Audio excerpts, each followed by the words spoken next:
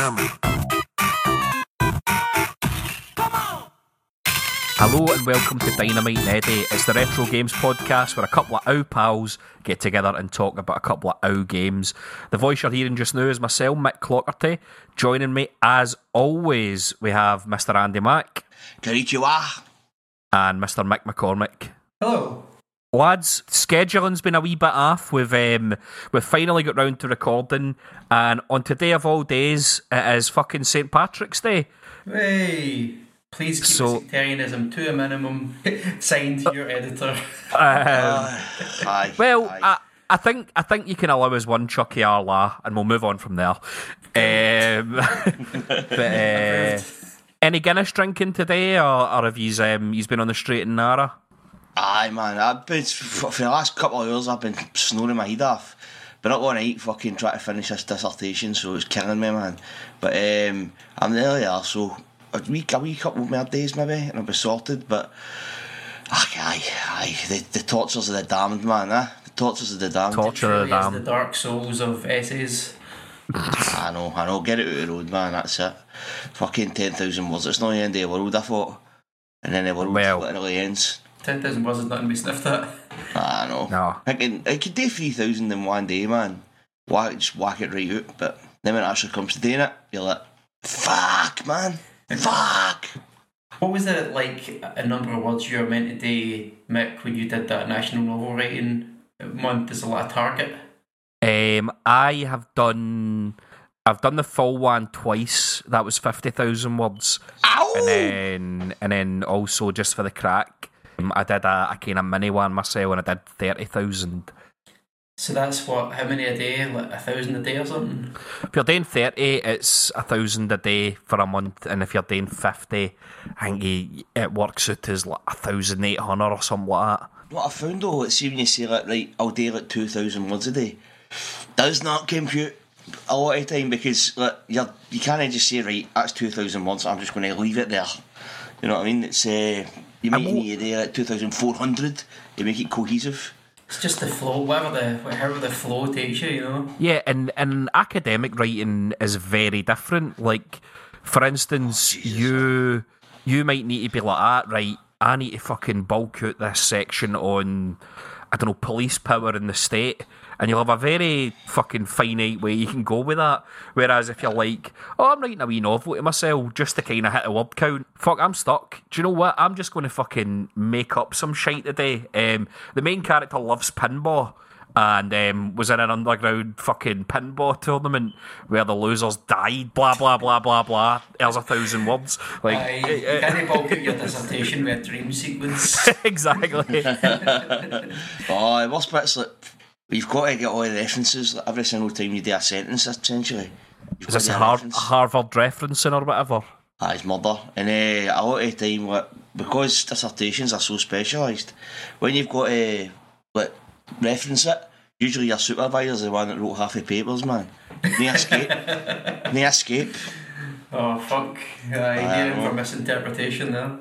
No carry on.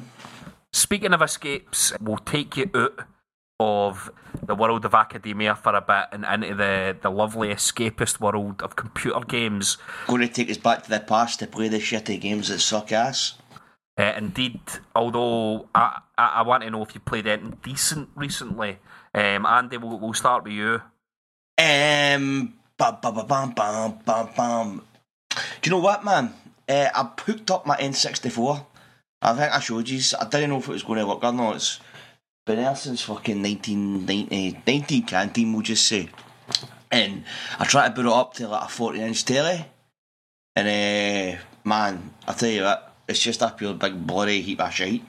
And I picked up a game called Mission Impossible for £3 with a CX.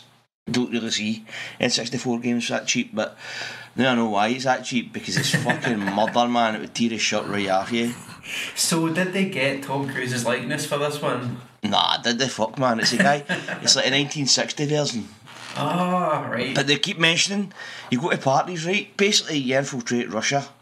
Something about, okay, how usual, Russia going mental or whatever. Topical. And you go in like KGB parties and that, and you've got to like put like bombs near the air ducts and all that, and you've got to like set up a big kind of mission. So you're setting up your gas bombs and your things.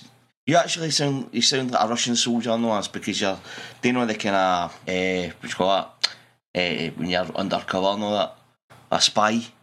You end up like, once you've done all the puzzles, you then execute all the stuff you've done, and it's like all the gas goes off and all that, and then no, that's GoldenEye.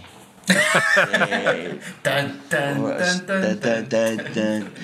But it's a series of mini games, man, I suppose. It sounds like a good concept, like setting things up, setting up the heist before you pull it off. Like that could be good.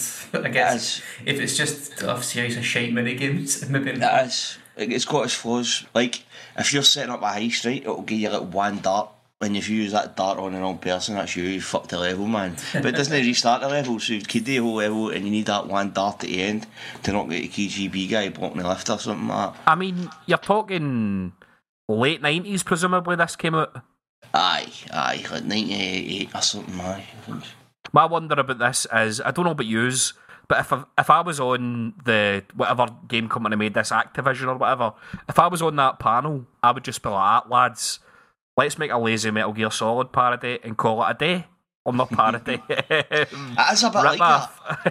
Aye, just have the whole thing be that bit where he's dodging through the laser beams. Make a game out of that. Pretty much just be Tempest for the Atari Jaguar. Like. That's in it. That brilliant. It's aye. You're getting loads, but there's a bit in Sonic Adventure 2 that does it better, man. Like, there's a level called Cannon's Core, where it gives you a bit of everything, and there's 2 bits in it where you've got to dodge them all at high speeds, and it's pretty good, man. It's actually one of the better bits of Robotnik levels, I think. But just make the game that. Aye. I was fucking about on my PS3 the other day. That's the newest console that's in my house, by the way, a PlayStation 3. I've been playing a wizardry game. I'll get to that in a second. But I actually flicked on SA2 because I must have downloaded this during the lockdown at some point. So on the PlayStation, I'm a fucking Sonic Adventure 2. I booted it up and I had left myself on a Sonic level.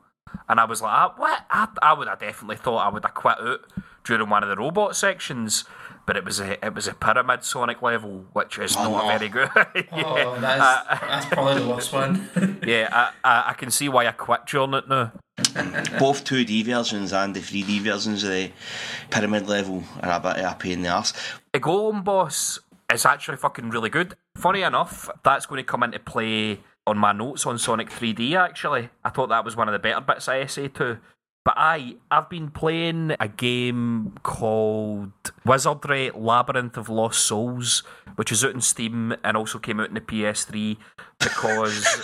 That's the most Mick Clotty game I've ever heard. No, the other one is probably Merso. That's Wizardry Tale of the Forsaken Land. That's better. That's got its boys, aye. That's on the PS2. Labyrinth of Lost Souls, because... after playing the shitey Dungeons and Dragons game that we're playing today, I get kind of addicted. I get kind of addicted to it, and I was like, do you know what? I want to play something a bit just old school, slow burn, not that well designed, just where you fuck about in big dungeons, and it's like first person, and it scratched the itch pretty well. I was kind of interested in that thing you were saying where it's not a JRPG or a Western RPG, because it's both. Like, it started off as a series in the West, and then the West just abandoned it, and Japanese developers picked it up because it was really big in Japan. This is, I mean, you've got a whole history lesson on your hands when you get into wizardry and what they call J-wizardry. But essentially, they stopped making wizardry games after number 8, but Japanese people still liked them, and then a Japanese developer kept making wizardry after the fact, but they left in all the bits that they liked and then chopped out all this stuff that had been put in after, like Wizardry 5, that all the Japanese people considered was a bunch of shite, like aliens and spaceships and things like that. So when you play everyone after 8, it just goes back to like, this is elves and you're in a dungeon and that's it. Nae cunt goes to space. Like, it's quite strange looking at the fucking divergence in it. I like the idea of this Japanese developer. The only reason he actually wanted to make a sequel is because he just hated aliens that much. He had to fucking like, no, Wizardry doesn't have aliens. I'll show them. Mick, what about yourself? Have you been playing anything interesting? I did my tour out a few different things. I'm still playing through Final Fantasy VII Remake. I'm just about to head into Shimmer Building to rescue Eris, which I'm pretty much on the last mission, which is where the remake ends. Oh, I've got a spoiler for you that nobody knows about. She dies. Oh, you're fucking kidding me on. I'm not playing this anymore. That's it. As well as that, I've been playing this game called Blasphemous, which I downloaded on Steam. Folk keep describing it as like, this is like Dark Souls, but it's in 2D. But what I would compare it more to, from my frame of reference, it's just like Symphony of the Night, but a bit harder. Yeah, it's pretty good. The thing that kind of drew me to it wasn't the gameplay so much as the aesthetic. It's what I would call like Catholic goth. Catholic goth. Yeah, by which I mean we all kind of grew up under Catholicism and went to chapel. If you take like the most kind of disturbing and upsetting like imagery from the church, this game is just set in a world built out of that. That sounds like a slur you would hear at a fucking Greenock Golf Club. Well, nothing sectarian about it. I want the record to be amended to the fact that a creepy Catholic Metroidvania would actually be the most Mick Clutterty game you've ever heard of, and no one about wizards. Who'd be the final boss? Who would be the final boss? The Blessed Saint John Ogilvie, the only Catholic martyr from Scotland. I'd like to post-Reformation. I'd like to see the fire-breathing whore for the end of Revelations. It's all in there, yeah, all that Yes. stuff. So, I mean, the imagery is like a lot of, like, I guess, crying statues, a lot of crucifixion, a lot of thorns piercing into people. It's hard to describe without having much, but without being fully immersed in Catholicism at a young age. But you'll know it when you see it. There's also a bit of like the developers are Spanish, so for the south of Spain, and if you're familiar, they have those really creepy processions and that at Lent. You know, but the music video for fucking Atmosphere by Joy Division. Yeah, where you've got like the guys in the big kind of scary robes and pointy hats and that. They look like KKK sort of cunts. Aye, so you've got a lot of that kind of imagery as well. It's just a really cool look. I'm kind of enjoying it for all of that, and the gameplay is pretty solid as well. I've literally just fucked this onto my wish list. I quite fancy this. And there's a few of the actual Castlevania series in the kind of Symphony of the Night ones that I've had on the list to use for the podcast for fucking yonk. The Game Boy Advance one's really good. Yeah, there's like 3 Game Boy Advance ones, and I think they kind of are meant to have gone progressively better as they went on. I had one for the DS as well that was pretty good.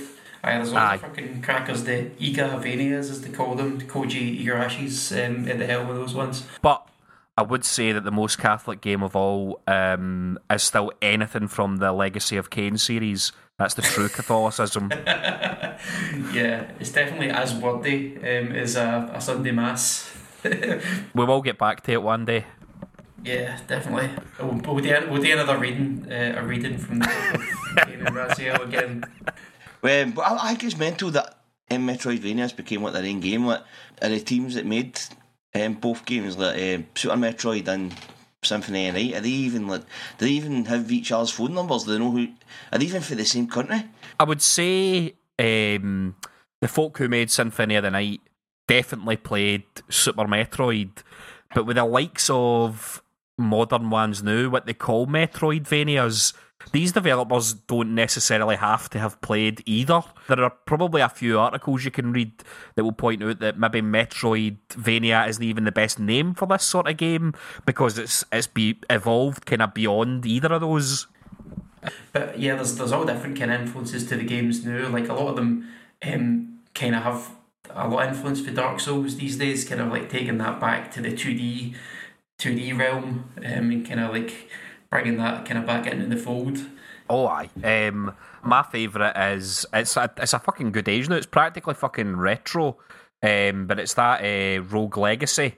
You know where when your character dies, you play as your own descendant, but you've unlocked all the powers and the gear from the previous generation, and that's how kind of progression works in that. So it's got the kind of roguelite vibe about it as well. I like that quite a lot. Aye, the one I'll get really into was Cave Story. Started off as a kind of free indie game. I went back and played that again recently, and I've got no idea how I got that far in it as a Wayne, because it's fucking really difficult. We've played games on this podcast that are newer than Cave Story. Cave Story, I think, first came out in like the early 2000s. Aye, yeah, I think I first played it when I was at uni. Anyway, fuck it. Will we get into our first game of the evening proper? Yes. Why not? So Andy, I think it was yourself that picked. I know it feels like that long ago. We get these dished out. It wasn't even that long ago. Like it wasn't even. It was probably about 2 weeks ago. But well, I think it's because that we had it in our head that we were going to play. I don't know. We were going to record like last week or something. Maybe Aye. we've all got that thing where I've not played this game in ages, so let me get the notes out. But Andy, I think it was you that nominated Sonic 3D for myself. Why did you give us that, sir? Aye, so I remember this one back in the day. This was this game came out kind of nowhere. It came out after Sonic 3, and it was originally meant to be like a kind of swan song for a Mega Drive. It was like a big cheerio, we're fucking off to Saturn. But a lot of shit happened, man, and they couldn't get a Saturn game out, so they ended up tweaking this bad boy, which is like a cross between Flicky and some sort of slidey isometric slide about simulator. It's got Sonic characters in it. Aye. And it's got a cracking intro and all that, and the wee tune, and I just thought I'd give you to see what you thought about it. Well, I'll tell you, the thing that was most notable to me after I put this on and, fucked about with it, played it for 20 minutes, was this is the shite. I was like, you think Sonic and the transition from 2D to 3D, and the fact that I believe this wasn't made by Sonic Team, this was actually developed by Traveller's Tales. That's right, aye. I had it in my head that this is going to have aged quite bad. I don't know if I'm going to necessarily have that fun with this. It's actually a pleasant enough wee playthrough. Once you wrap your head around the basic mechanics of it, rather than being fucking Sonic the Hedgehog and running from fucking left to right, collecting rings, going to loop-de-loops, killing fucking badniks or whatever. As Andy says, you're in an isometric sort of 3D plane. Sonic moves a bit slower, and the main mechanic of it is kind of exploration, and there's a bit of puzzle. One criticism that jumps out to you off the bat is, if this isn't a game about going fast and raising hell, why the fuck is Sonic the Hedgehog in it? Because it's no big Sonic game vibes. Well, you only had to say Sonic's name to make a buck back in, man, and like this game, I'm with you 100%. I just think that it was a culture shock. What the fuck is this? Why is Sonic got ice skates on? Why are we sliding about in an isometric plane? Oh my god, this looks like Donkey Kong Country. Just all these things flashed through my head. I wasn't really fond of it. I mean, I was fond of it to the point where I tried to steal it off McCormick one night.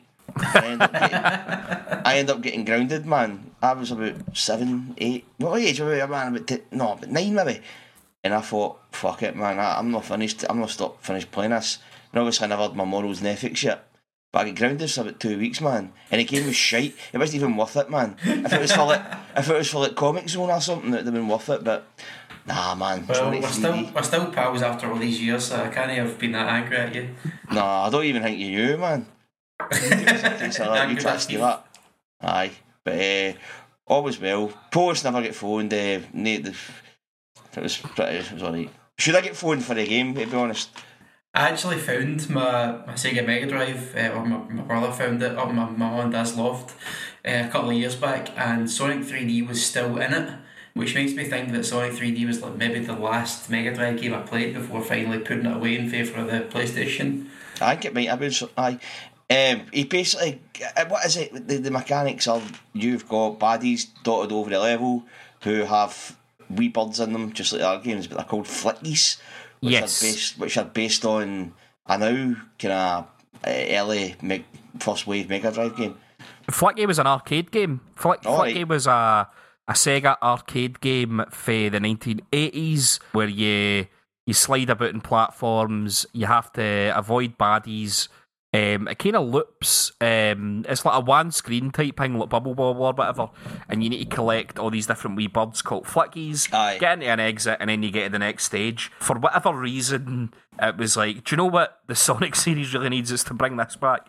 I had a Mega Drive port, you're right. I think there was maybe even Flicky on the Master System and Game Gear. I would need to look that up.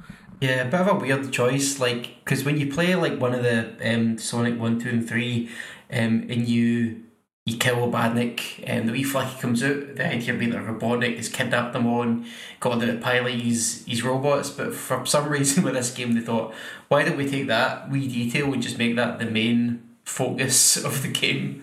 More confusingly is the birds and things like that will jump out of things in Sonic 1, 2, 3, although there are also like squirrels, pigs, rabbits, there's all different sorts of wee animals. They are no flickies. After the impressive, flashy 3D intro to this game, there is also, and this is something actually I would pull it up about, low-key, one of the things that Andy likes, and I think we all like, the storytelling in Sonic, which you get mostly in Sonic 3 and Knuckles, which is done purely through show, don't tell. There is no text that appears on the screen that says Knuckles has been tricked into turning against you, but actually Knuckles is good and blah blah blah. That shit goes out the window with Sonic 3D. There is a slideshow at the start that tells you that Dr. Robotnik's been researching and he's found out about the Flickies, and he's gone to the Flickies world because he's found out that they're fucking, if he combines their power with the power of Chaos Emeralds, then he'll be all powerful or some shite like that. Hence why Sonic has followed him to the Flickies world and now has to destroy, 5 robots in every chunk of level in order to release the subsequent amount of Flickies. So is it Sonic can use their power? You don't need any of that, Patter. You could have got that off the context. Yeah. Aye. See, that's just the thing. Like, at this time, like, Sonic team who oversaw the project, whatever that means, were smoking the dust at this point, right? Because half of their own farts. Nah, because they were trying to they were all had their heads in. They probably looked at this game going, "I no bother, wee man, patting them on the head," while they were all trying to make that game that never came out because it was like too advanced for the Sega Saturn. So what you've got here is Traveller's Tales like half giving a fuck, and Sega going, "I just throw this and that into it." I mean, I'm looking here at who actually made the models, 3D models, and all that. It looks like guys you would meet at a pub: Neil Allen, David Burton, Willie Thompson. It was like a 5-a-side team. I mean, what happened to Takao Miyoshi? Nae Howard Rawson. Fuck you. Nae Howard Rawson, as far as I can see. It's quite funny, you know how you've got like Liam Hemsworth and I think Chris Hemsworth, the two kind of beautiful, fucking stunning, godlike looking actors, and then their weird middle brother. Like, this is kind of like that with Sonic, where you've got American Sonic, Japanese Sonic, and then weird British Sonic somewhere in between. So, Andy, I think it was yourself on the group chat that you made an offhand comment where you referred to Sonic 3D and speculated on whether or no there might have been some dinosaur planet shit that went on here. And I genuinely think that might have been the case somewhere down the line. You'll have to forgive me, I didn't do my due diligence and research that very well, but it feels like to me that Traveller's Tales had a half-finished game with somebody else in it, and then Sega went along and went, "Oh, here, this is good, fucking 3D tech, this is this is what we are looking for. This is the next step forward. Like, much will we sling you so that you can make this Sonic the Hedgehog. Like, It's weird because it was put forward as a mainline Sonic game, whatever the fuck that means. Like, you still see arguments these days in very, very sad communities whether or not this is a mainline Sonic game, but I said, fuck. Sonic games suffer for this a lot, right? It's got great packaging, right? The box for this game is quite legendary, man. Sonic the comic, remember, I think it was a 100th issue, Mick, had that big fucking picture cover and it was class. So coming out. Yeah, that would have been coming out around the same time, 1996, I think. It was like an evolution of the Sonic and Knuckles one. It was like a big CGI Sonic kid, man. It looked cool as fuck. You had that, and it was in the spirit of a Sonic game. And then you had like Jun Sinu and Richard Jack on the Saturn version, hammering out all these cracking new generation Sonic tunes. But then the actual game, man, is like Frankenstein's monster, but his legs not sewed on yet. Like in the modern kind of parlance, they would probably say this is like a spin-off. This is like Sonic and the legend of the whatever, and it's maybe a different team, and like everyone, it's all in the open. Everyone understands like this is something a bit different. Like you don't have to play this one really if you don't want to. The marketing was like this is Sonic 4 essentially. I would maybe push back on the notion of it being like they've just shoved Sonic in at the last minute here, because I think the graphical style, like it does kind of look, you get the kind of checkerboard effect and the 3D looking kind of foliage and all that. You get springs, you get loop-de-loops. Like there is kind of elements of the 2D Sonics in there. It's just when it Sonic comes Labyrinth. it's just when it comes to actually playing it that it kind of falls apart. it looks, in terms of what it most looks like, and this is, I can just rhyme this off because you boys are Sonic kids, a game called Sega Sonic the Hedgehog, the trackball thing with Mighty the Armadillo and fucking Wee Ray Squirrel. Ray the Squirrel. I can always count on you to get them ones, Andy. My takeaway from this is that they didn't really fuck up. It's a playable game. The tunes are good. It's not a fucking horrible experience. It's alright. I quite like how it looks. Like I think graphically, presentation and stuff is great. The gameplay I can kind of take or leave, but I wouldn't say it's a bad game. It's quite well put together.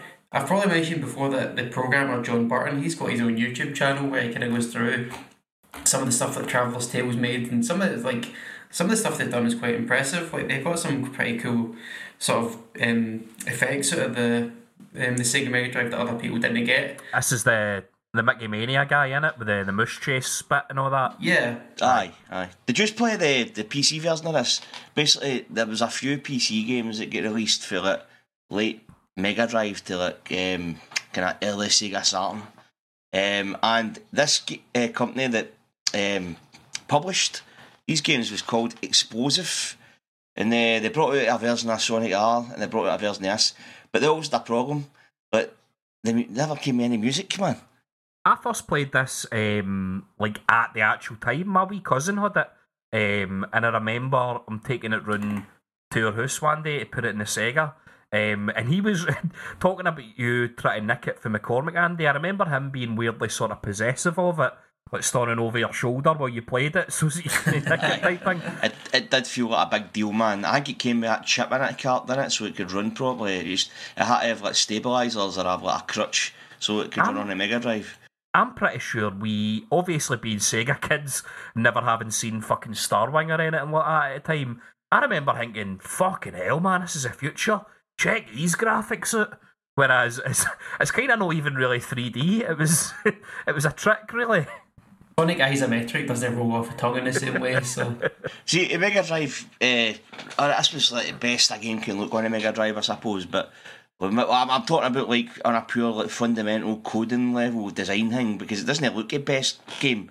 But I think like, for a pure like technical standpoint, Mick, if I'm talking shit, come in. But for a technical standpoint, it's like the best they can do, I'd imagine. Is that right? It's technically impressive looking. I would think it's a matter of personal preference whether you prefer the sprites or the kind of 3D pre-rendered stuff. I think we probably all agree that like sprites have aged better over time than your kind of the venom that you seem to spit out whenever you mention Donkey Kong Country, a perfectly fine game. But and by the way, the tunes are good. There's McCormick, a few bars. McCormick, dealer's choice. If you want to throw in an example of the tunes in Sonic 3D, the intro music's pretty good. Aye. I like the music. That was the one that Andy just a cappellaed, so I'm going to throw that one in.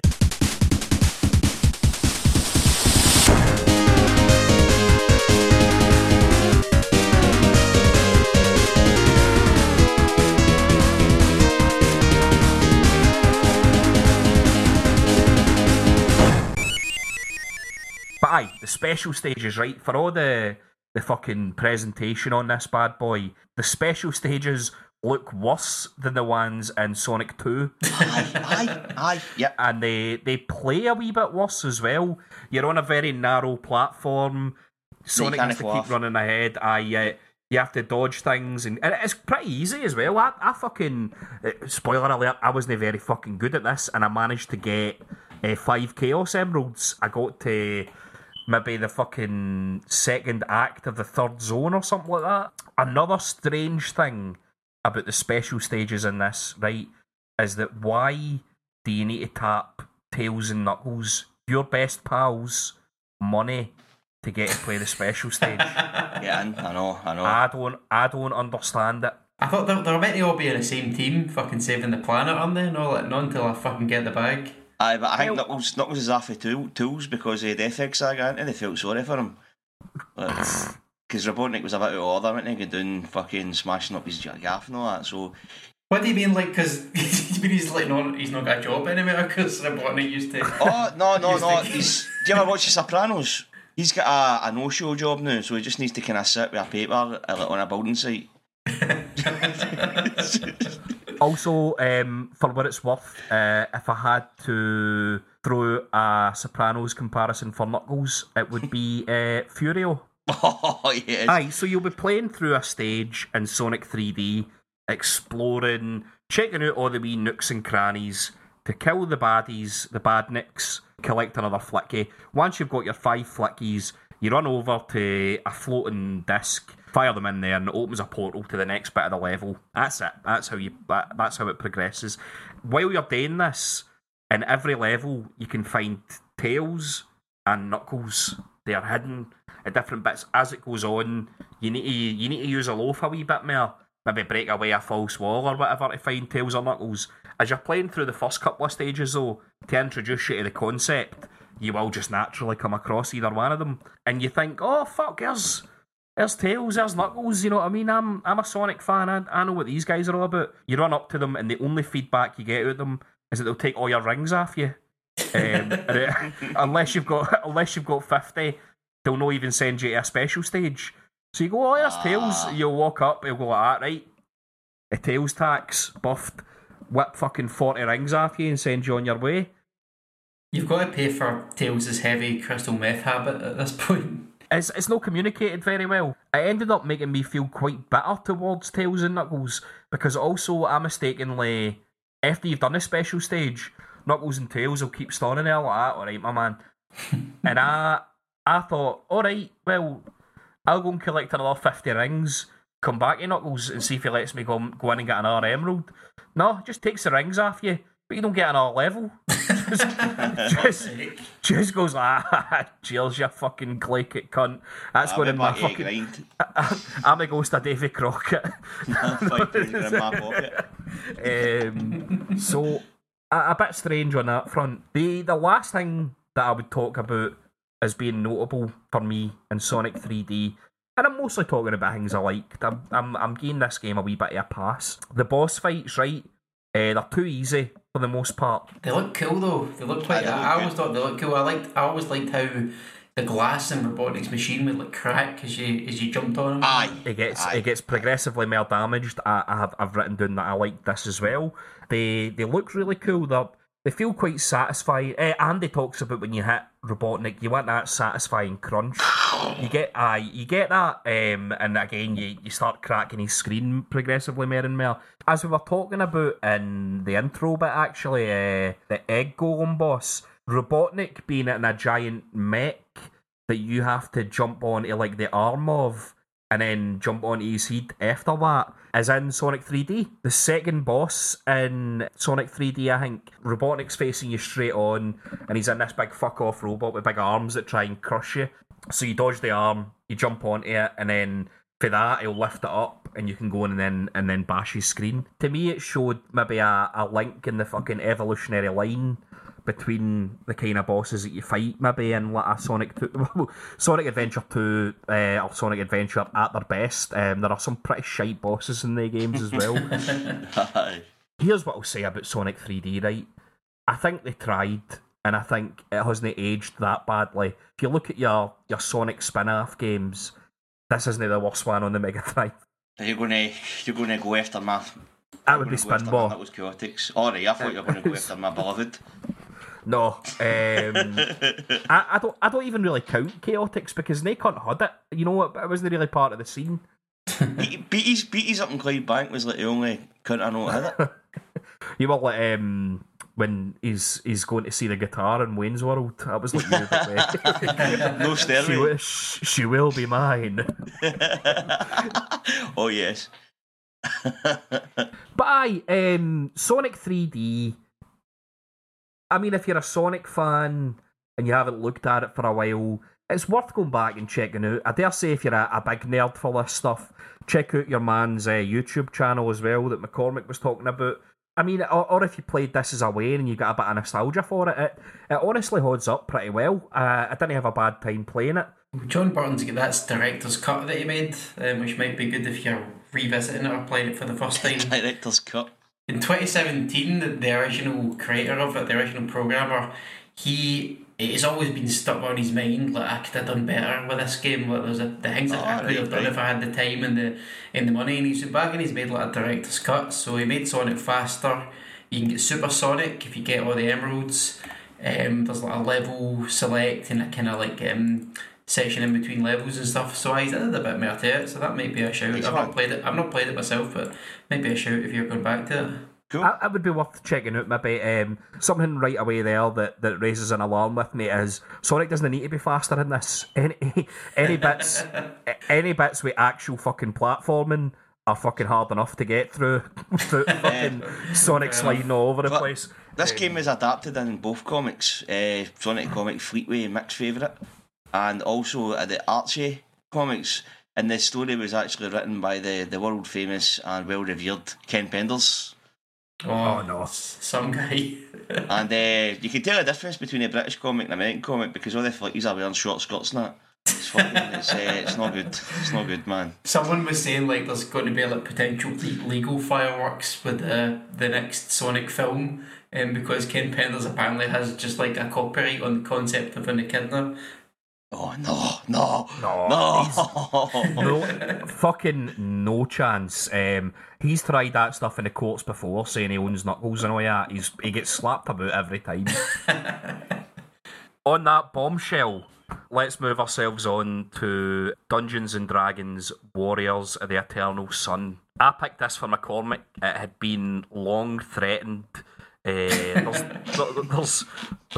no a lot of fucking RPGs on the Mega Drive, kinda, and this is an attempt at making something a wee bit more complex, I would say. It's also one that I've got a wee bit of personal history with. I remember when I was a young Wayne, this was in my wee pile when, do you know when I don't even know what age I would have been when we first got a Sega, maybe like 5 or something like that. This game would have been incomprehensible to a 5-year-old. Well, the experience I had with this was watching my dad play it, and there's not a fucking mission he knew what was going on either. But I just remember seeing him kind of exploring the map and going, "No, you know what's up here or whatever." Everything's a wee bit kind of alien and strange. The game doesn't really tell you too much, and I remember being scared because the characters died, and it went bam bam. It played this horrible noise, and then their portrait would be greyed out, and obviously he didn't know that you could go to the chapel and get them revived. So I just thought, or they stay dead forever. So that's a rambling way of saying it's one I've been meaning to get on the podcast for a while. McCormick, what did you think? I've got a few thoughts. So this game opens very evocatively. It tells you that the Goblin Wars have lasted for 13 moons. That's a sentence that will keep pique your interest right there. Is that not like a Berlin thing where they go, how long are you in for, Derek? I'm in for 14 moon this time, man. so it means like the moon cycle or something. Might just mean month, I don't know. I think it's month, but the intro to this game, it's fucking epic. Like it really sets you up to think, oh man, I'm playing something pure cracker here. You know, there's this it's like a Lord of the Rings movie or something like that. Yeah. The Goblin Wars does sound like a hell of a time, man. That sounds like a bad time. The Goblin Wars. So I promised Mick some research on the Goblin Wars. So not a lot of people know this. I've actually got a PhD in Goblin Studies. Right. So my thesis actually looked at the Goblin Wars through the lens. You were a consultant on the Harry Potter films, weren't you? You're in a bit of hot water these days. No, that was that was one of my lecturers. We don't really talk about him anymore. So my focus was more on looking at these wars through the lens of critical goblin theory. It kind of attempts to re-examine history with a recognition of the anti-goblin bias that was present in a lot of the sources at the time. So in the Goblin language, the conflict is not referred to as the Goblin Wars, of course. It's usually known as like the Great Patriotic War, or the War of Human Aggression. The Holocaust. So, most contemporary sources, Barrett-Gate sources, they'll claim that the inciting instant of the war was an attack by an evil red dragon called Nalavara. But the scholarly consensus was that these were actually false flag operations performed by humans. Were the goblins resident here, and the humans try to encroach on them, their settlements and shit? Yeah, the goblins had lived there for many hundreds of years. So we've got an Israel-Palestine situation. Is this what we're saying with the Goblin Wars? Yeah, Duke Hector Barrack, he'd always kind of lusted after the very strategic copper and iron mines on Goblin land. Human law didn't actually recognise goblin sovereignty over them. So yeah, he invaded their lands, and the goblins kind of reacted with a campaign of guerrilla warfare. For fuck's sake, man. Which kind of leads to the opening of this game, where the goblins are at the gates of the human settlement, and just as they're about to break into the throne room of Hector Barrack, all of a sudden the heavens open up, a giant portal appears, and it consumes all the human and goblin life, transports them to a strange and mysterious land.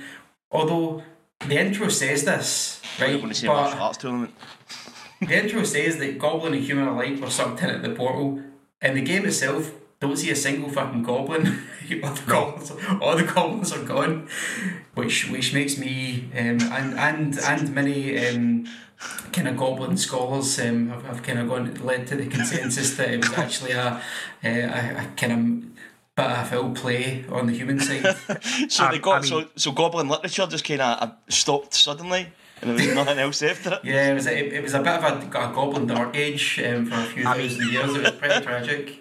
I mean, I can actually answer this. I think it is a mistake in the intro, and the reason the goblins don't actually get taken into the cavern with the eternal sun is because what happens is when you get to the end of the game, you find out a god called Ka the Preserver has actually whipped the human castle and all the inhabitants out of there, because they were about to get wiped out by the goblins. There was going to be none of them left. This god takes out species and kingdoms throughout history which are about to fucking go extinct, and puts them in a kind of hourglass, a snow globe called the Hollow World, so as that he can preserve them.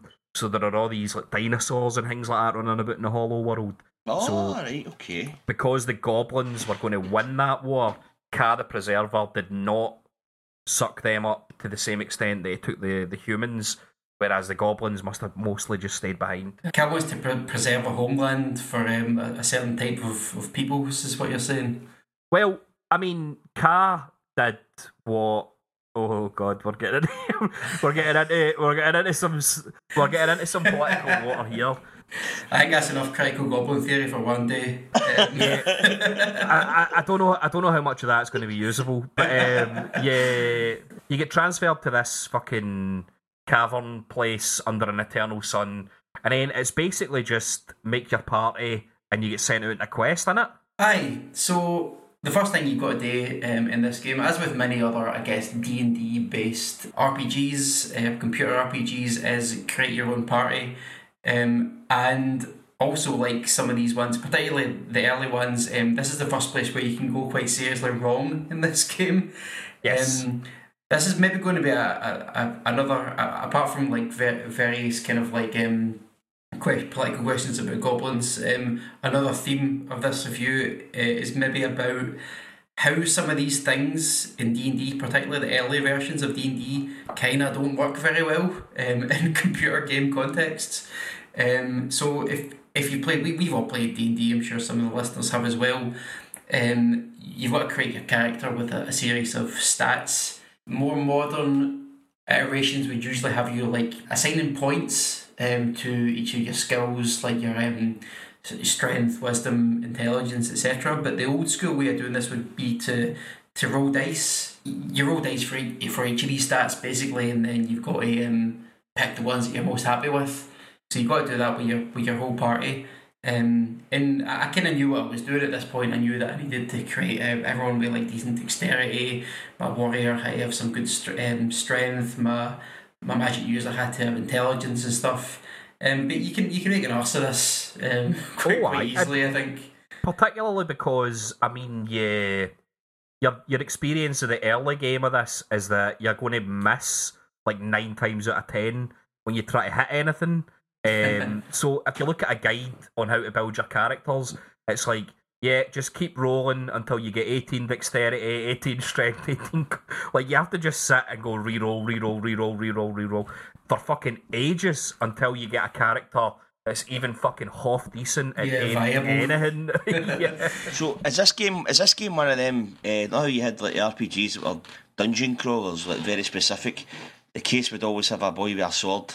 The game would be like a 3D perspective, and you would walk through like a labyrinth or a maze, coming across Slimers and stuff. It's got a bit of that. It's got more in common with that than like a Final Fantasy or something. So as we said, this kind of god, for reasons unknown to you at the time, has like warped your castle and everyone that lives in it into this mysterious land full of monsters and weird races and stuff. So you get this castle and that's plonked right in the middle of the map. And your king gives you like a quest, tells you we need to find allies in this new strange world, so go here and go here and go here. So you've always got this castle that you're coming back to as your home base, but you're heading out into the world and you're kind of getting into random battles.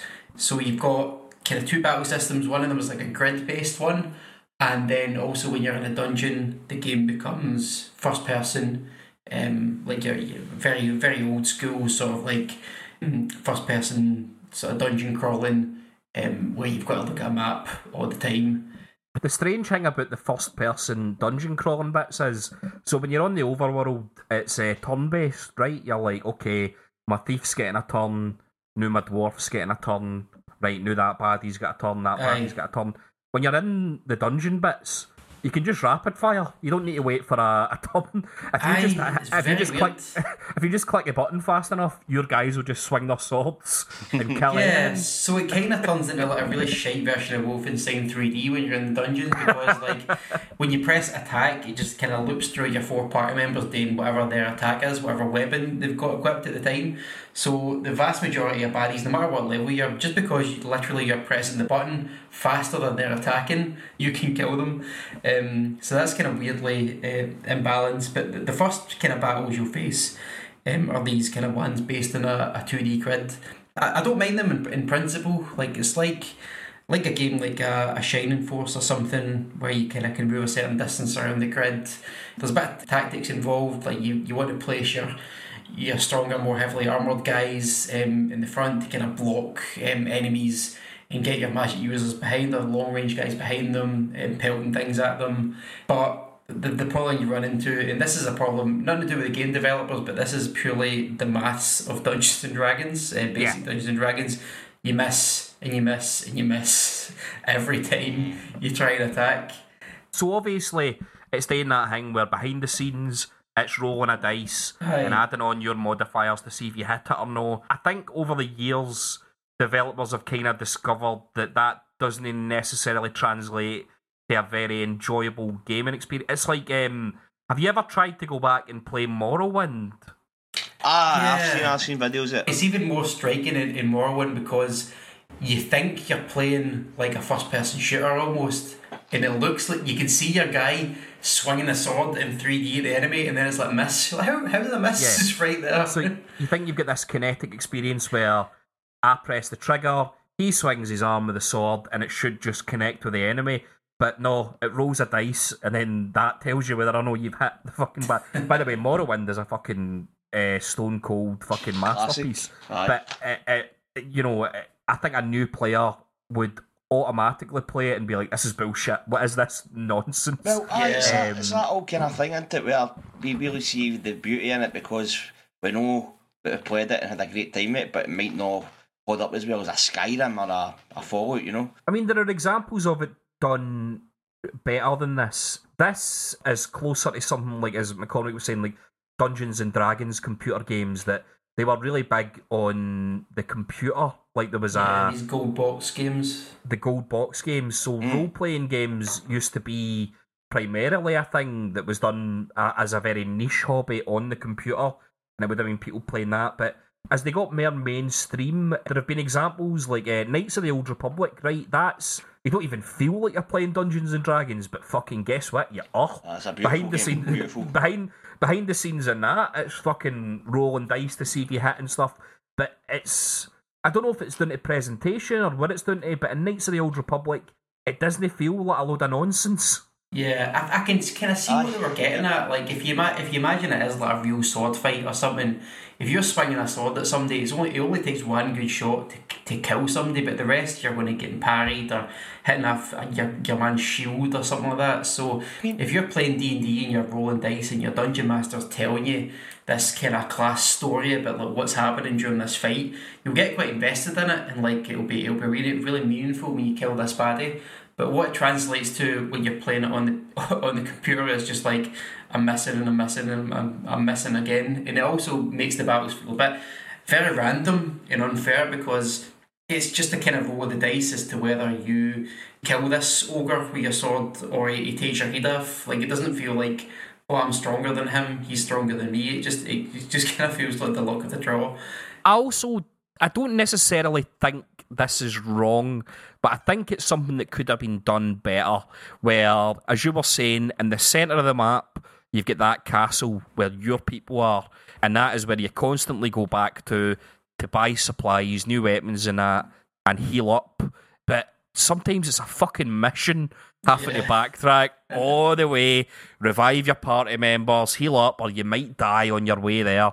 It's a fucking ball-ache. I don't know if you could have maybe got a teleport spell or something like that on the wizard, just as a for instance. I don't necessarily think having a same place that you return to throughout the game is necessarily a bad thing, like thematically, or even from a gameplay perspective, but I think it was handled not great. The thing that was annoying me, just from my experience playing this in the first few hours, you realise you've got to do a lot of grinding, as you do in RPGs, which I don't really mind, but it was a combination of like missing all the time when you're fighting, dying quite arbitrarily, and then having to hoof it all the way back to your castle, heal up, or resting, which like is also, I don't mind that concept of being able to fall asleep and regenerate your MP and HP and stuff, but you have to press about 15 different buttons every time you want to do that, which is usually after like every 2 battles or so. It's like, I want to rest, right? Do you want to memorise your spells? Yes. Do you want to memorise this?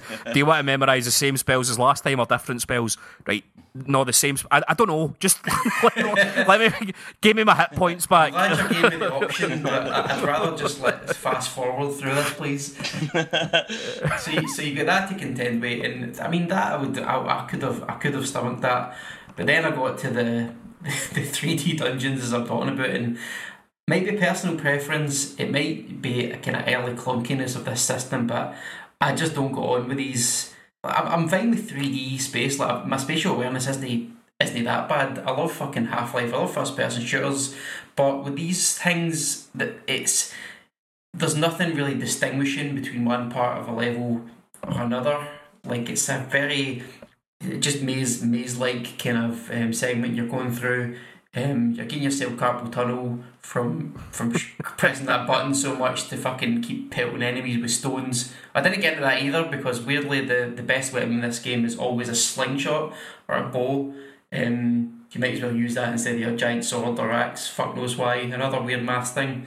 You're walking through these kind of maze-like dungeons. You've always got to flick back to the map. Yeah, so after I kind of went through my first really long kind of maze-like dungeon, far too many baddies in it, fake walls, there's fake walls, so you've got to check every wall to make sure it's not a fake wall that you can walk through. Yeah, by the time I got through one of those dungeons to the first kind of area on the other side, realised that I had to make my way back through that dungeon where all the enemies respawned. I was just kind of like, fuck this, to be perfectly honest. The elf. So this is basic Dungeons and Dragons rather than... Right. See, a lot of when we played at Dungeons and Dragons, we were actually playing Advanced Dungeons and Dragons, which there was a copyright dispute between the two guys that made Dungeons and Dragons, and one of them went, well, fuck you, this is Advanced Dungeons and Dragons, this is a different product. So we just call it D&D, but actually it's AD&D. But no, this is literally like the OG shit, the original rule set. Like the 1970s or something. It's got a few weird quirks, yeah. Aye. So elves, dwarfs, and halflings, instead of picking, saying, oh, I'm going to be an elf, but I want to make my elf a wizard, or, I want to have a dwarf, but I want to make my dwarf a thief. They're just three distinct classes. So you've got, like, fighter, cleric, elf as like classes, but they all kind of map to like the Fellowship of the Ring if you think about it. Like, there's Legolas, that's a class of itself. There's Gimli, rather than there being different types of dwarfs and that. So yeah, you make up your party out of those kind of archetypes. I never went for any of the non-human ones because I'm not a big fan of hybrid classes. I just kind of went for the straight up. Actually, no, I did. Sorry, tell a lie. I had a dwarf, fighter, cleric, and magic user. So if you take an elf while you're walking about, the elf, you'll get a message because at the bottom there's a kind of text parser, and it'll be like, "Oh, the elf noticed a hidden wall." Right. The only way you can fucking tell if there's hidden walls there is if you put a fucking elf in your party, but I didn't. So I had to just keep running into walls to see if there was a fucking secret room behind them. That's for Lord of the Rings as well. Fucking what do your elf eyes see? Yeah, I've been a bit hard in this game. It's not. I don't think it's the developer's fault because we're very kind of hamstrung by the fact that it's quite strongly tied to D&D rules, and there's kind of good ways and bad ways sometimes of adapting those rules. But at the end of the day, if you were making a D&D based game at the time, there was an expectation that if I've played the role playing game with pen and paper, then the game is going to have pretty much the same rules, and sometimes that kind of doesn't work. It's like when fucking Yuji Horii was sitting down to make fucking Dragon Quest, right? In his heat, he was saying, well, I'm making Dungeons and Dragons, but on a home console. But it's a fucking completely different approach. He said, no, this needs to be streamlined like fuck.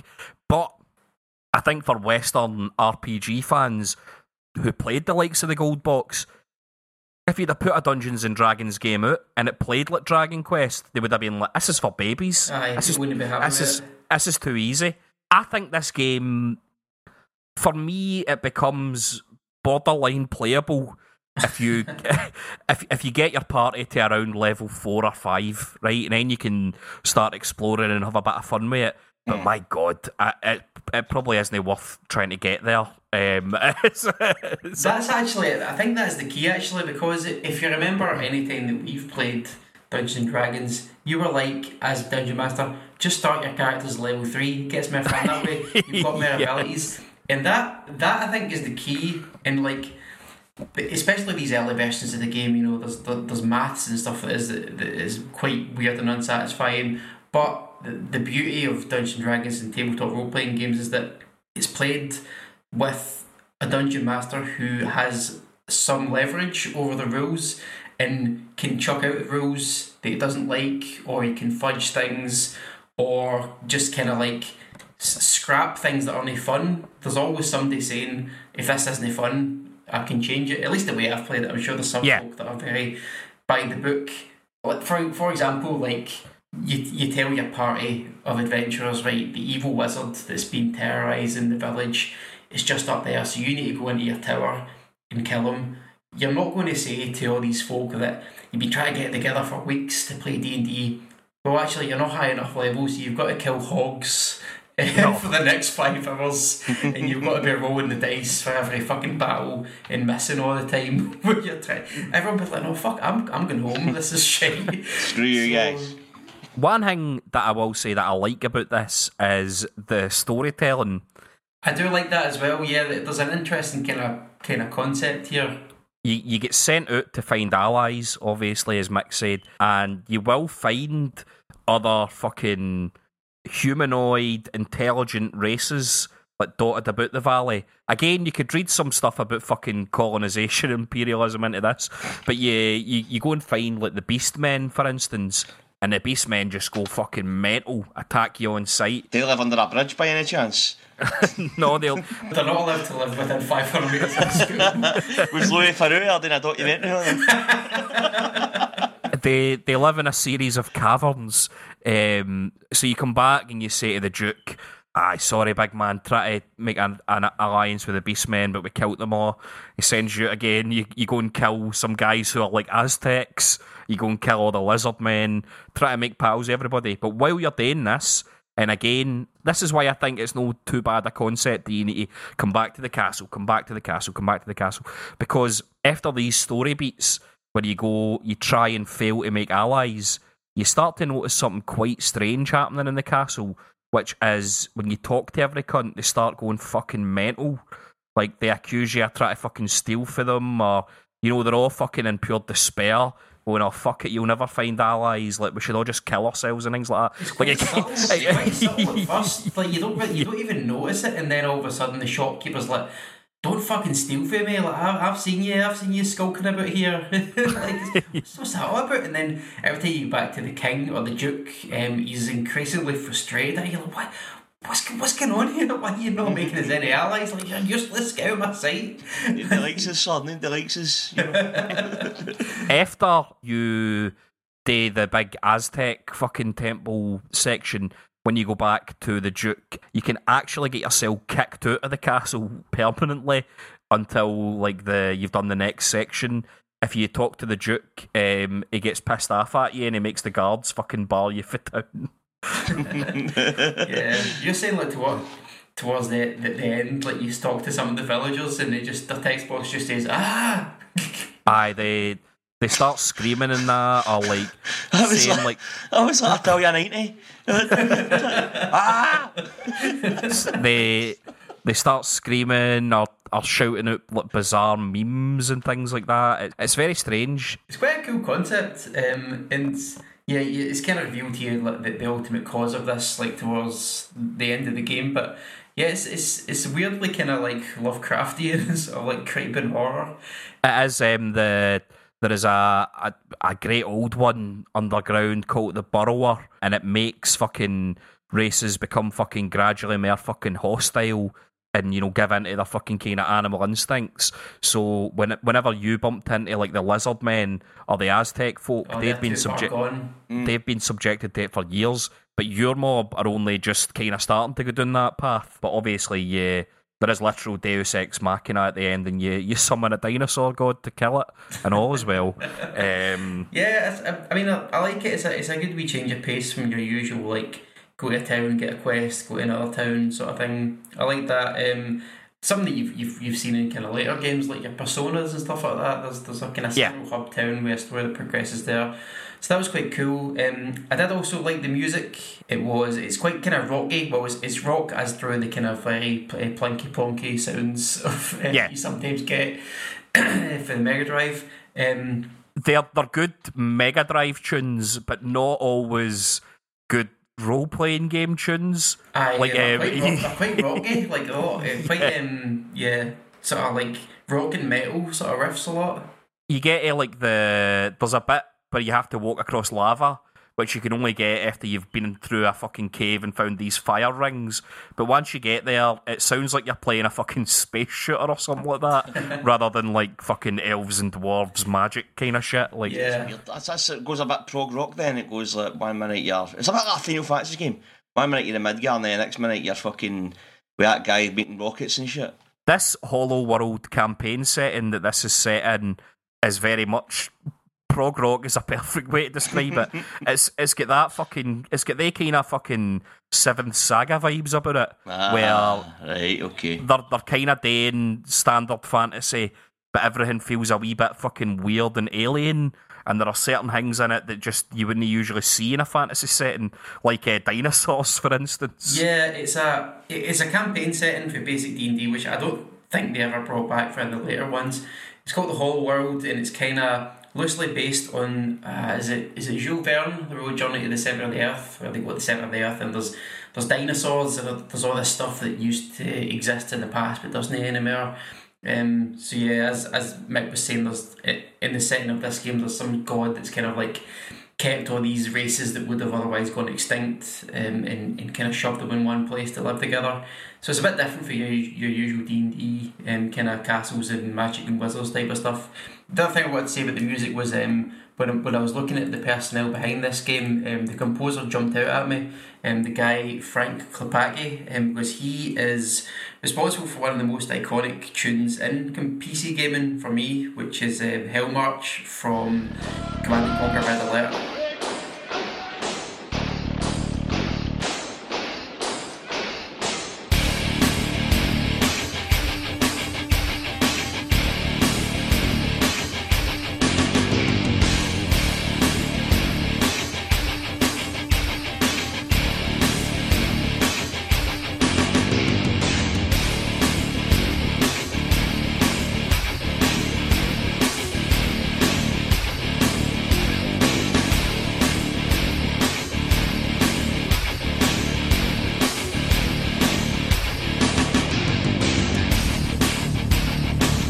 That is an absolute fucking banger, class tune.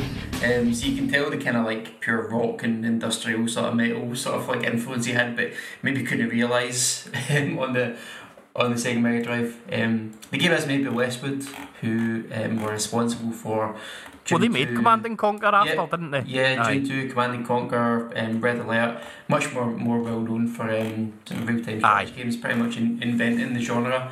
I think overall, if you want to play a kind of RPG from this era, and it's an era that I wasn't super familiar with, these kind of old school D&D Western RPGs, pre-Baldur's Gate sort of RPGs, they made a kind of valiant attempt at bringing that to the Mega Drive. Nobody else had kind of really done so in a home console, but I think you probably want to be playing the OG PC ones if you're playing a game along these lines. Maybe your what they call the Gold Box series of D&D, which I've not played, but they seem to be pretty well regarded. I mean, I think because you might fall into the trap of hearing us talk about this and think, well, this actually sounds quite cool. I think you'll probably want to like it more than you'll actually like it. Yeah. Maybe. Yeah, I think that's a bit right. I would have just liked a wee bit of that Japanese game design flair sprinkled in amongst it. That would have made it much more palatable to me. Again, I did like this in the end. I had attempted to play this throughout the years, back in the old fucking emulation days. I've actually got it on my shelf for the Mega Drive. I could never make any progress. This is the first... I managed to fucking beat it, but this is the first time I've made it further than, like, the first cave. I couldn't recommend it to anybody. It's a hard game to love. A good way to end the episode. Don't play this. I couldn't recommend it. I personally have played it for 150 hours. Make of that what you will. Don't do as I do as I say. Right, well, that wraps us up for the D&D game. McCormick, I mean, other than the fact that it's, could be on anybody's fucking top 5, top 3 Sega Mega Drive games, why did you pick Gunstar Heroes for Andy Mack? So by anyone's account, it's a Stone Cold classic Mega Drive game. It was one I keep going back to on emulator. I never had it at the time. I'm not even sure if it came out in Europe. But I certainly never had it, or knew anybody that did. But Gunstar? Yeah. Aye. Okay. Aye. Did it? Aye, I'm pretty sure it did. I like you sounded really confident until you did it. It was a really emphatic. Aye, fucking course it did. Oh, did it?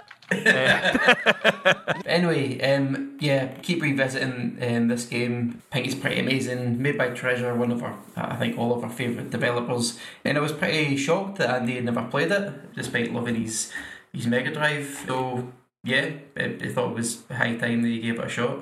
Gunstar Heroes, right?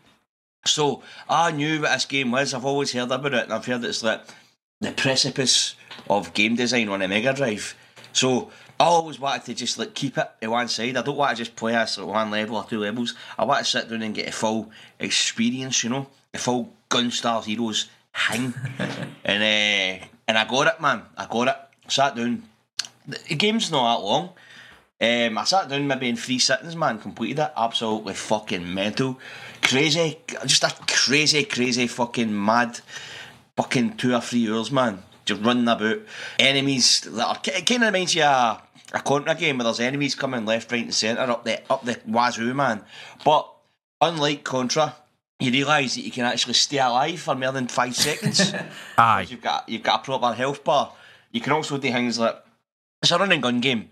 So it's like Contra a wee bit. You collect different weapons. Things you can do in this game is you can combine weapons, so you get things like fire weapons, ice weapons, you get these homing kind of laser missiles and stuff. Let's just say the screen is full of baddies that are doing backflips around you and that. The homing missile might be good.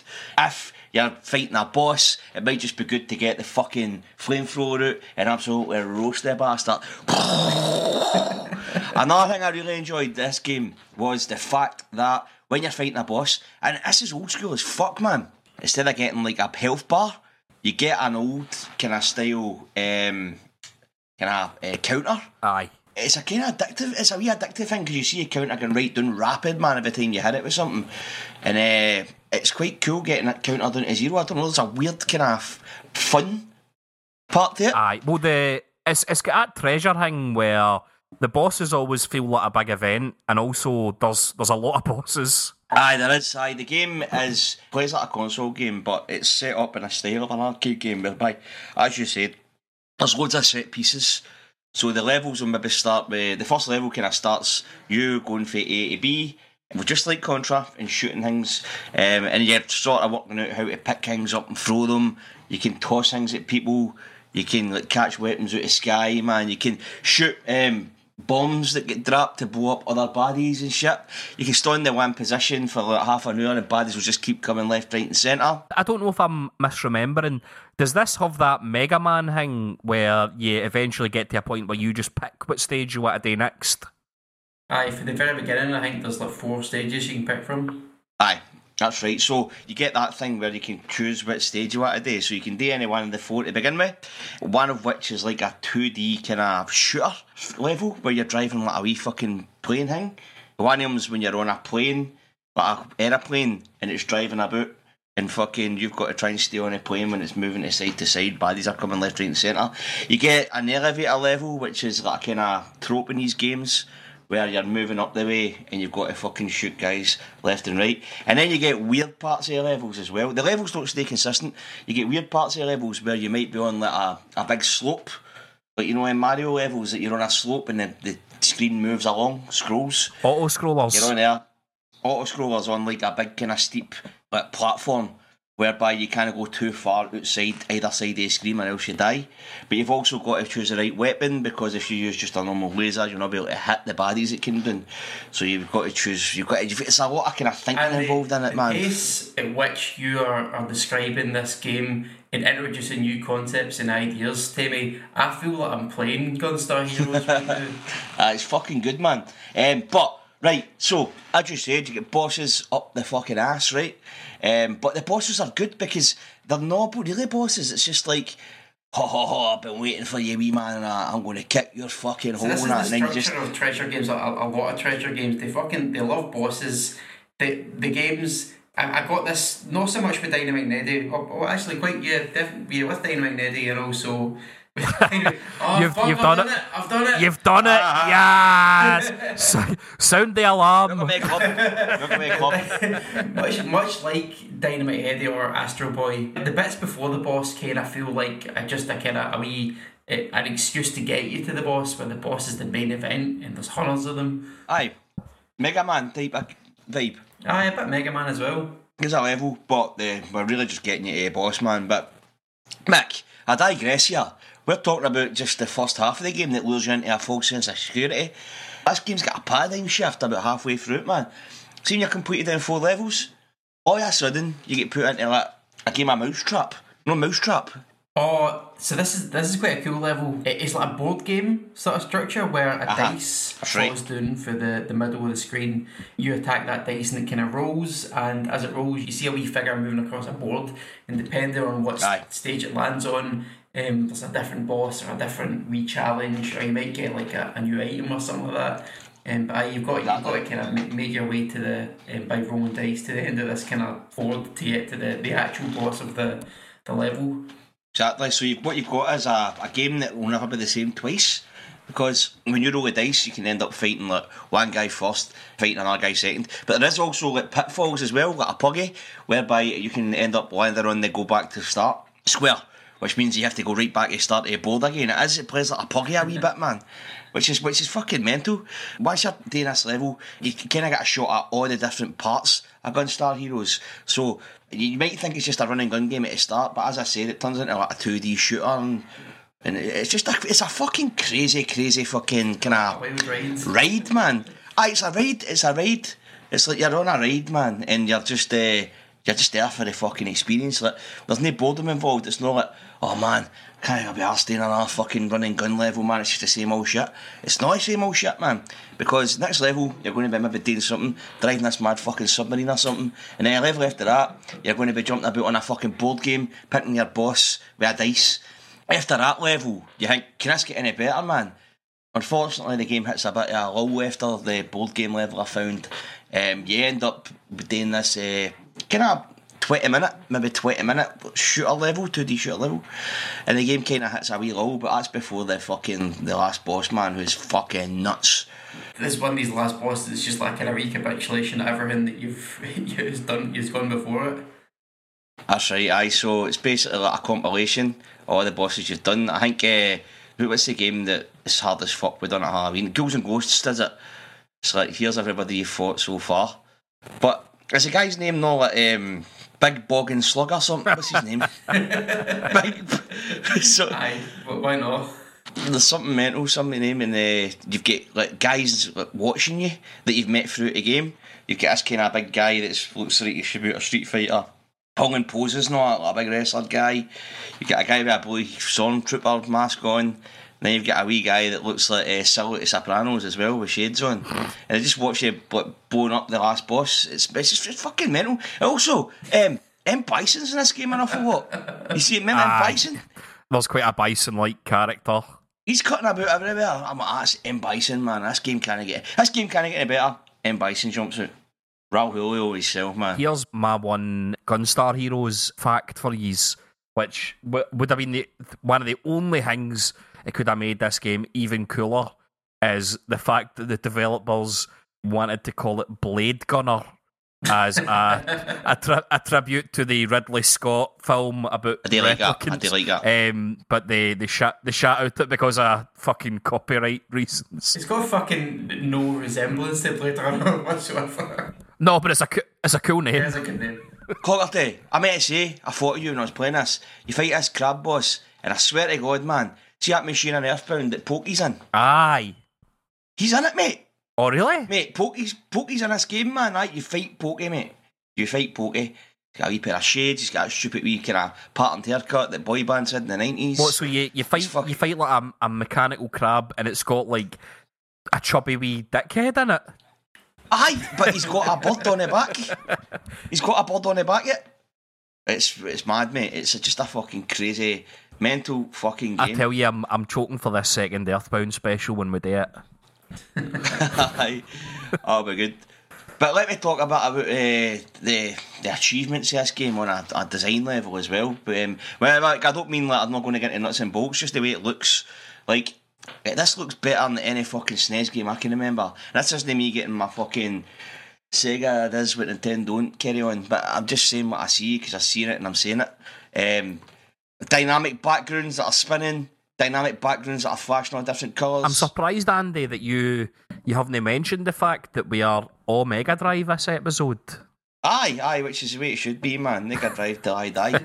But you've got all these scalar effects, man, where the fucking sprites are getting bigger and smaller, going back and There's forth. that boss, Seven Force it's called, and it's kind of, it's like made of like different kind of component parts. It transforms itself into like 7 different forms and that. That is one of the only times I can think of where you hear a programmer saying, we could only do that in the Mega Drive, we couldn't do that on the SNES, it wouldn't have worked. Like, normally Exactly. it's about. It's blast processing, mate. Blast processing, very technical stuff. You know, that was amazing. Mega Drive kind of adverts is what kind of won the day. We called it blast processing because the only thing the Mega Drive had that was better than the SNES was a faster processor. So that was a marketing point, wasn't it? Blast processing. But I'll tell you what, it looks like it was heavily employed in this game because the game looks fucking fantastic, man. And it's meant to be even better as a 2-player. It is. It's meant to be even better than a 2-player. Fuck, man.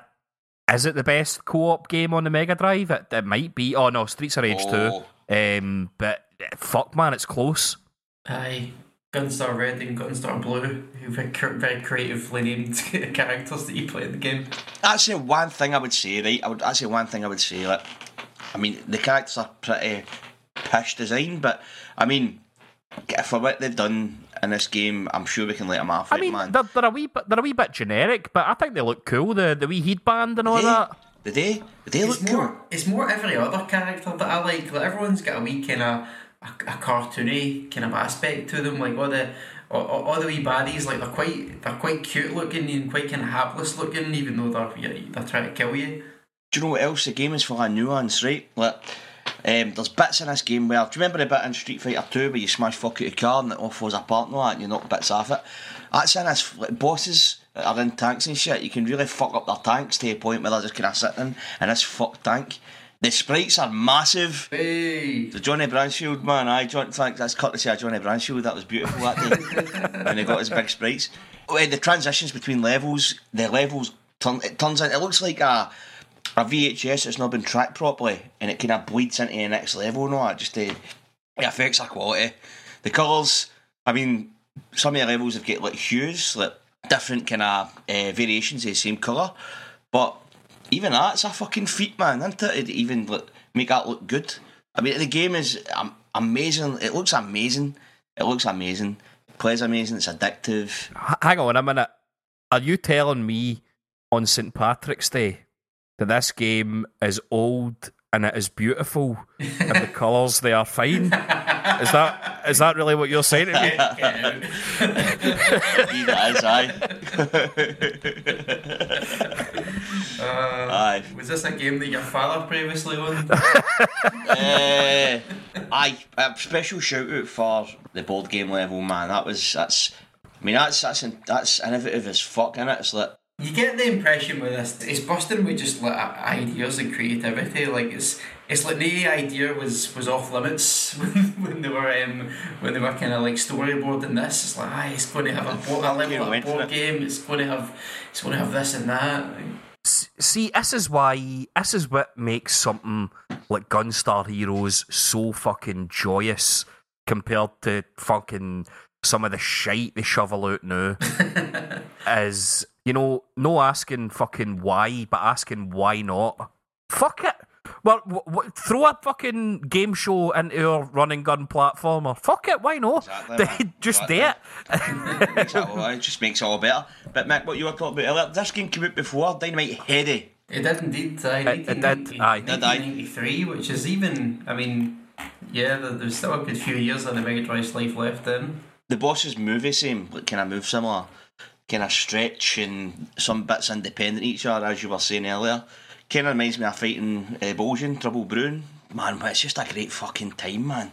The similarities you see if you've played a few of these games, it's just a general kind of vibe. The way some of the characters are looking or designed and kind of move about, there's something kind of treasure about them. Can't always quite put my finger on, but yeah, if you've played Dynamite Heady, oh, nice pun. If you played Dynamite Heady, there's kind of things you'll recognise. I think you get the idea of what it's like. Aye. Right, okay, now that's out of the way. I want to talk about explosions and the music now, if that's alright. Aye. So, fucking, right, this game's got the turret effect, man. See that? You actually feel that your fucking torpedoes slapping off things and that, like the crunch. I don't know, man, this is the way my head works. It's pretty fucking freaky, to be honest. The weapons feel like really powerful. Like that homing one, even though the game, it doesn't actually make the game any easier because the game can be quite hard, but with that homing gun, it's kind of launching things all across the screen, like kind of homing into baddies, and you feel like you're cheating a wee bit. Well, you see, the homing missiles move slower at a slower rate than the other projectiles, so it kind of compensates for itself. What was your favourite combo of guns? Alright, so I like the fire one, right? The fire one really puts paid to any fucking boss, man. I mean, the fire thing can put any boss out in a matter of seconds. And the good thing is, if you mix that with another fire, then you just become basically the fire master, the fire starter. Ah. You become, what's his name again? Keith Flint. R.I.P.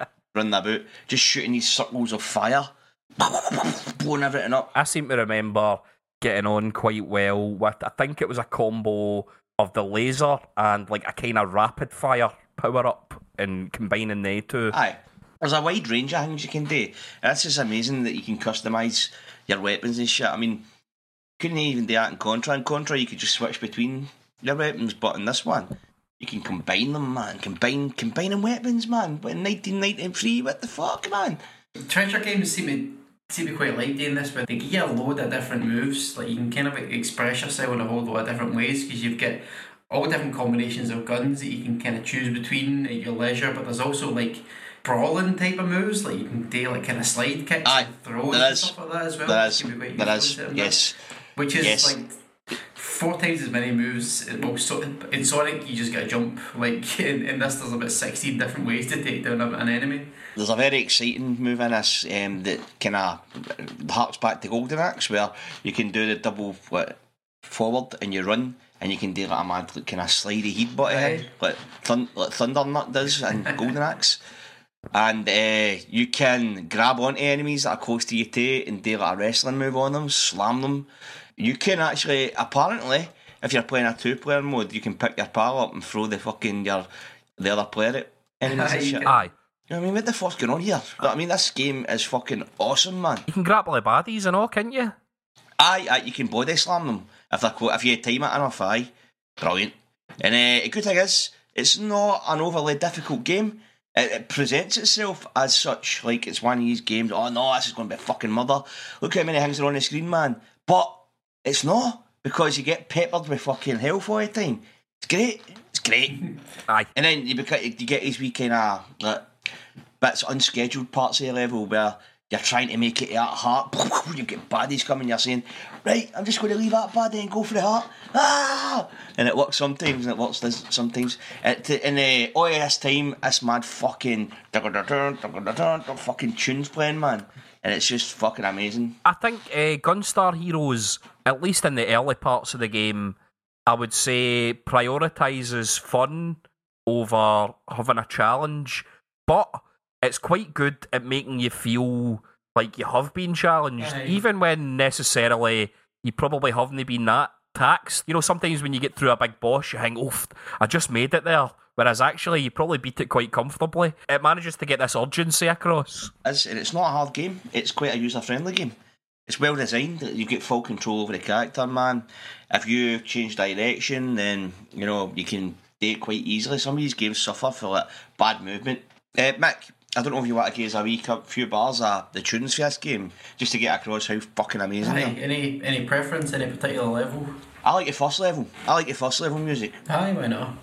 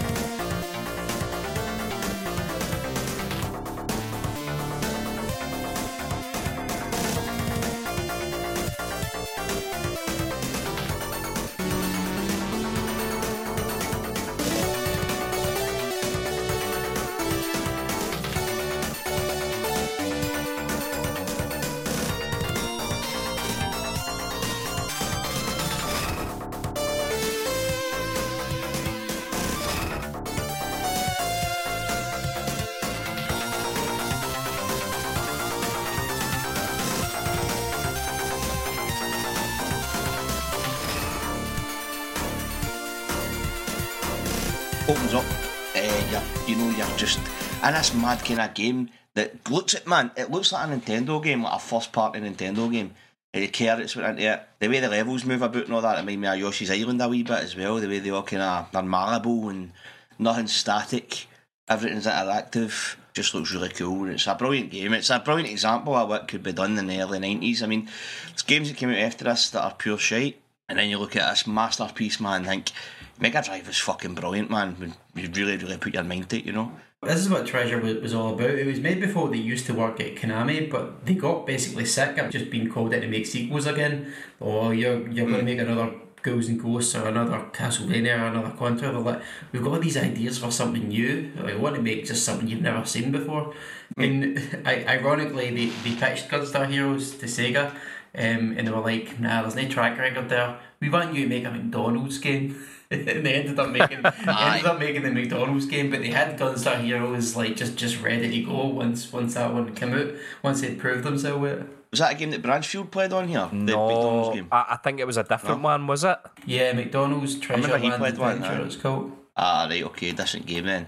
But fuck me, great fucking game. One of the games I had left to play for the Mega Drive. And yeah, it was an absolute pleasure, man. I don't think that's true. I think there's a power of nonsense you've not played in the Mega Drive. But I mean, that's a big hitter though. That's nonsense you're talking about. But in terms of all the best Mega Drive games, is there something a wee bit sad or melancholic? The fact that no, that's another one of the absolute greats ticked off the list that you'll never be able to experience for the first time again. See, when you get a plate of dinner, especially like a Christmas dinner, or even just a chow mein or something, you leave like a big chunky bit to last because you're thinking, oh man, that's going to be good. I know it's going to be good. I'm going to leave it to last, and then you eat it and you're like, that was beautiful, man. That's a kind of analogy I would make with it.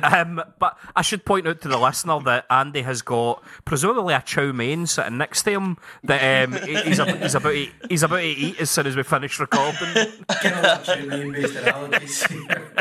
I just say that with a tear in my eye, just looking at it next to me. It truly is the salt and chili chicken balls of the Mega Drive back catalogue. That's all I'll say. Aye, seriously, man. It's the carnage of that game reminds me of when the two went salt and chili mental for a few weeks, man. I mean, since we're on the subject of the Mega Drive in general and where Gunstar Heroes falls in to, the pantheon of your classics, Andy, I'm not asking you to name your whole top 10, but off the top of your head, does this go straight in it? Oh, yes. There we go. Aye. A reason why, I've told you all the reason why basically, but there's games on the Mega Drive that are just different animals. I'm talking about like Comic Zone, Dynamite Headdy, even like Castlevania Bloodlines, even Sonic 3 and Knuckles, I dare say. There's loads. Toe Jam Nero, this is one of them. It's care. It's been delivered so many care packages. It's just became like sentient, and it's amazing. I mean, if that's not a fucking endorsement for Mr. Mega Drive, I don't know what is. Mr. Mega Drive. Aye, it's belting, man. Play it, because if you don't play it, then you'll end up like me, and you'll play it one day, and then you'll love it anyway. So you might as well just play it now. Kind of lost my track there when I was talking. If you want. I think I never played this at the time, but I'm sure my first exposure to it, I don't even think I got round to playing it on an emulator. This is always on Mega Drive Classic collections. I mean, they've been coming out since like the time of the PS2 and the GameCube and that. Gunstar Heroes is always on your fucking Mega Drive best ofs. Aye, and it's good that it's out on the Mini now, because I mean, I obviously use my EverDrive, but it's good that it's out on the Mini, because these games have a tendency when they play on emulators to have a bit of input lag, even if it's minuscule. I know it's minuscule. Makes all the difference, man. If you're not getting your projectiles sorted at the right time, these games can become a right bastard. So it's good that M2, who have actually been about for like 40 years, created an emulator for the Mini that allows, like, it feels like you're playing on a native Mega Drive essentially. So this is probably the best time to play Gunstar Heroes, to be honest. Aye. Get a Mega Drive Mini, or else get the one that's suited for the PlayStation, the Mega Drive pack. I didn't actually get around to playing it myself this time, purely for that reason, because like I didn't want the input lag to spoil my experience of it. It really can. It really can. Aye, definitely. But you're not going to play like one of these games of Radiant Silvergun or something on an emulator. No, anyway. McCormick, I think this is one of the ones that comes preloaded on your Retroid, but has one of those weird like Chinese bootleg games where it's called like Gun Bastards or Genocide City or something like that. I didn't realise that. I'm going to take a look for that one. Gun Bastards. Chairman Mao's righteous patriotic gun adventure. I've got a soft spot for Chinese knockoffs, man. Like, remember when the Power Rangers came out? You couldn't get any like toys. But a forum, when they let you down, the guy in the forum sold these like Chinese knockoff Power Rangers, and they done a job. I don't know any better. Viva China, whatever. Well, I don't know what it is about Player One and Gunstar Heroes, but I think he looks a bit like a Maoist. and there you go. I suppose. Is it because of the rural setting in the first level? It possibly is, Ian, because he's got a lot of firepower. Red bandana. And the red bandana, aye. Aye, and the physics like you do great leap forwards too. You go from one screen to the other. True. And, you know, he kind of looks like a communist guerrilla, and some of the people that you kill look kind of like Americans. So maybe that's why it's exactly. also... Is she the fact that you don't have a name, you just have an identifying colour? That's pretty communist. You're part of the Gunstar collective. Your individuality doesn't matter. Aye, but it's class though. Aye, can't it beat it. Does that wrap up Gunstar Heroes? Is there anything either one of you wants to say? It's a big stonker, man. And I dare say, man, when it comes to plating out the dinner at the end of the year, we might even hear about this game again. Who knows? Yeah, this will be the bean sprouts in your chow mein by the end of the year. It's up there. It's going to be up. It's going to be on the plate, I reckon. I would be very surprised if this wasn't a roast totty for Andy. Aye, it's going to be on the plate. I know it's not. It's already got a place in the starting 11 on the plate, but whether it's going to be man of the match or not, I've still have a long year to go yet. Yeah, we're only in March. Right, well, I guess that brings us on to dishing out our games for next time. Listener, we've no got... It's not a special for you, but we've got a loose theme where we're all dishing out handheld games for next time. So, you know, your Game Boys, your Game Gear, that type of affair. So, Andy, what have you got for McCormick? Well, I thought I better branch out a wee bit because you know me, I always stick to what I'm used to and all that. So I'm going to pick a Sonic game for Nick. 3 episodes in a row. So this is an unknown kind of offshoot Sonic game that I find heavy interesting for various reasons, but we'll go into it next week or next time we're on. I'm going to give you Sonic Pocket Adventure for the Neo Geo Pocket of all things. Aye, looking forward to this one. It looks quite charming. There's a few things I want to say about it, but I'll leave it. So I'm going to give Mick one for the only handheld I had as a Wayne because I was a big dweeb, the Game Gear.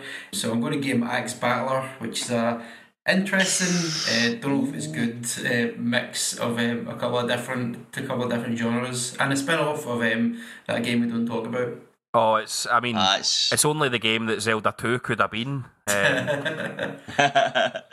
But yes, for Andy, I'm like your Game Gears, Neo Geo. No, I'm keeping it nice and simple.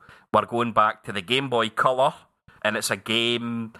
But you're looking for the ROM for it, by the way, or when you're buying it legitimately.